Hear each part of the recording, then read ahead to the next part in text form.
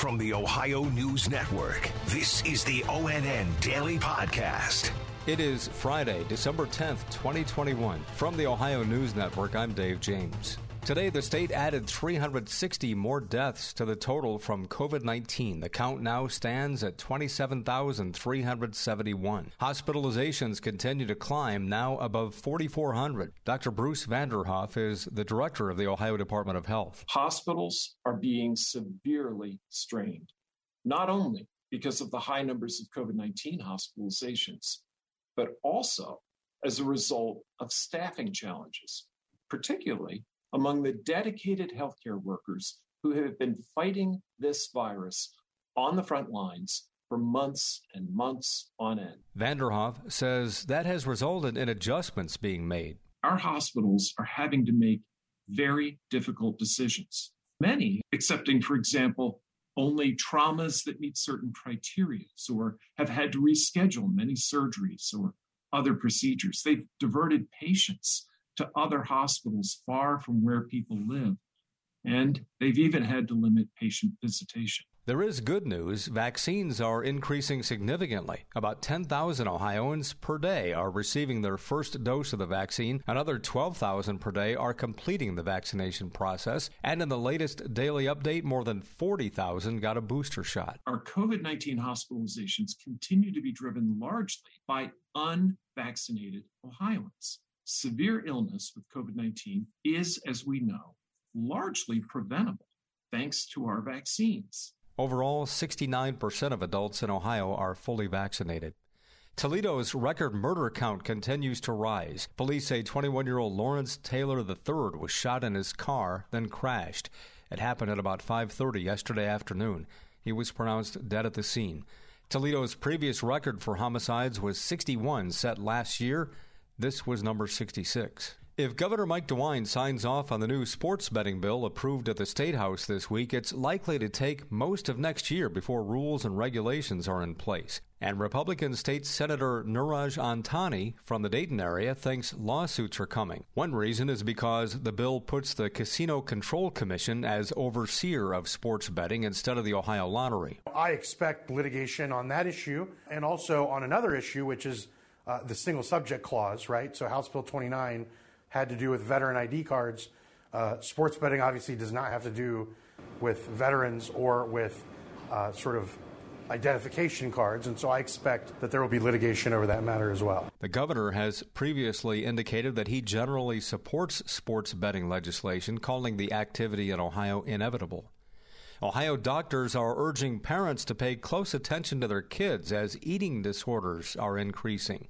ONN's Andrew Kinsey has more. Between March and November of 2020, researchers say monthly eating disorder-related cases went from 24 to 40 at least 6 pediatric hospitals. One nationwide children's hospital doctor explains that's partially because kids had more time to focus on food and exercise during the pandemic. Fortunately, experts say there are signs to look out for: dramatic weight loss, isolation, and suddenly cutting out entire food groups. Experts say these are all signs it might be time to have a conversation with your child.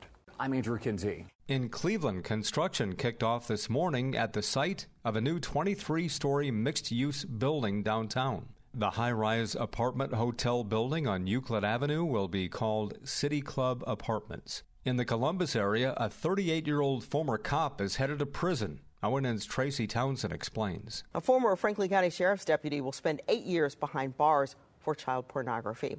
Daniel Hines pleaded guilty back in May.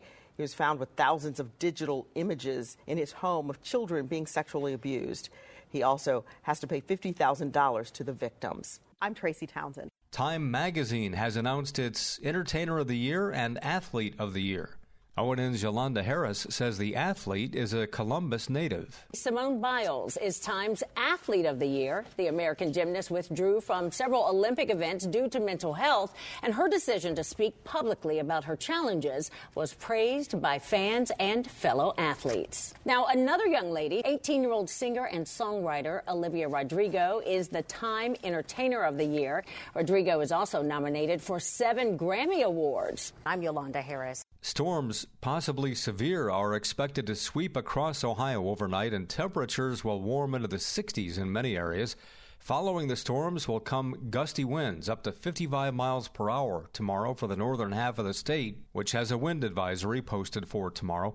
A high wind warning is in effect along the lakeshore northeast of Cleveland for gusts up to 60. Carl Lamb is a meteorologist at WKYC-TV in Cleveland. We're going to keep a watchful eye on this. Really just an unusual setup for December. We have a really eventful day tomorrow. Temperatures falling throughout the day. It is going to get pretty gusty at times, and then we could have some snow develop as the cold front pushes through. The cold air behind the storms won't last long. Very mild temperatures are expected much of next week.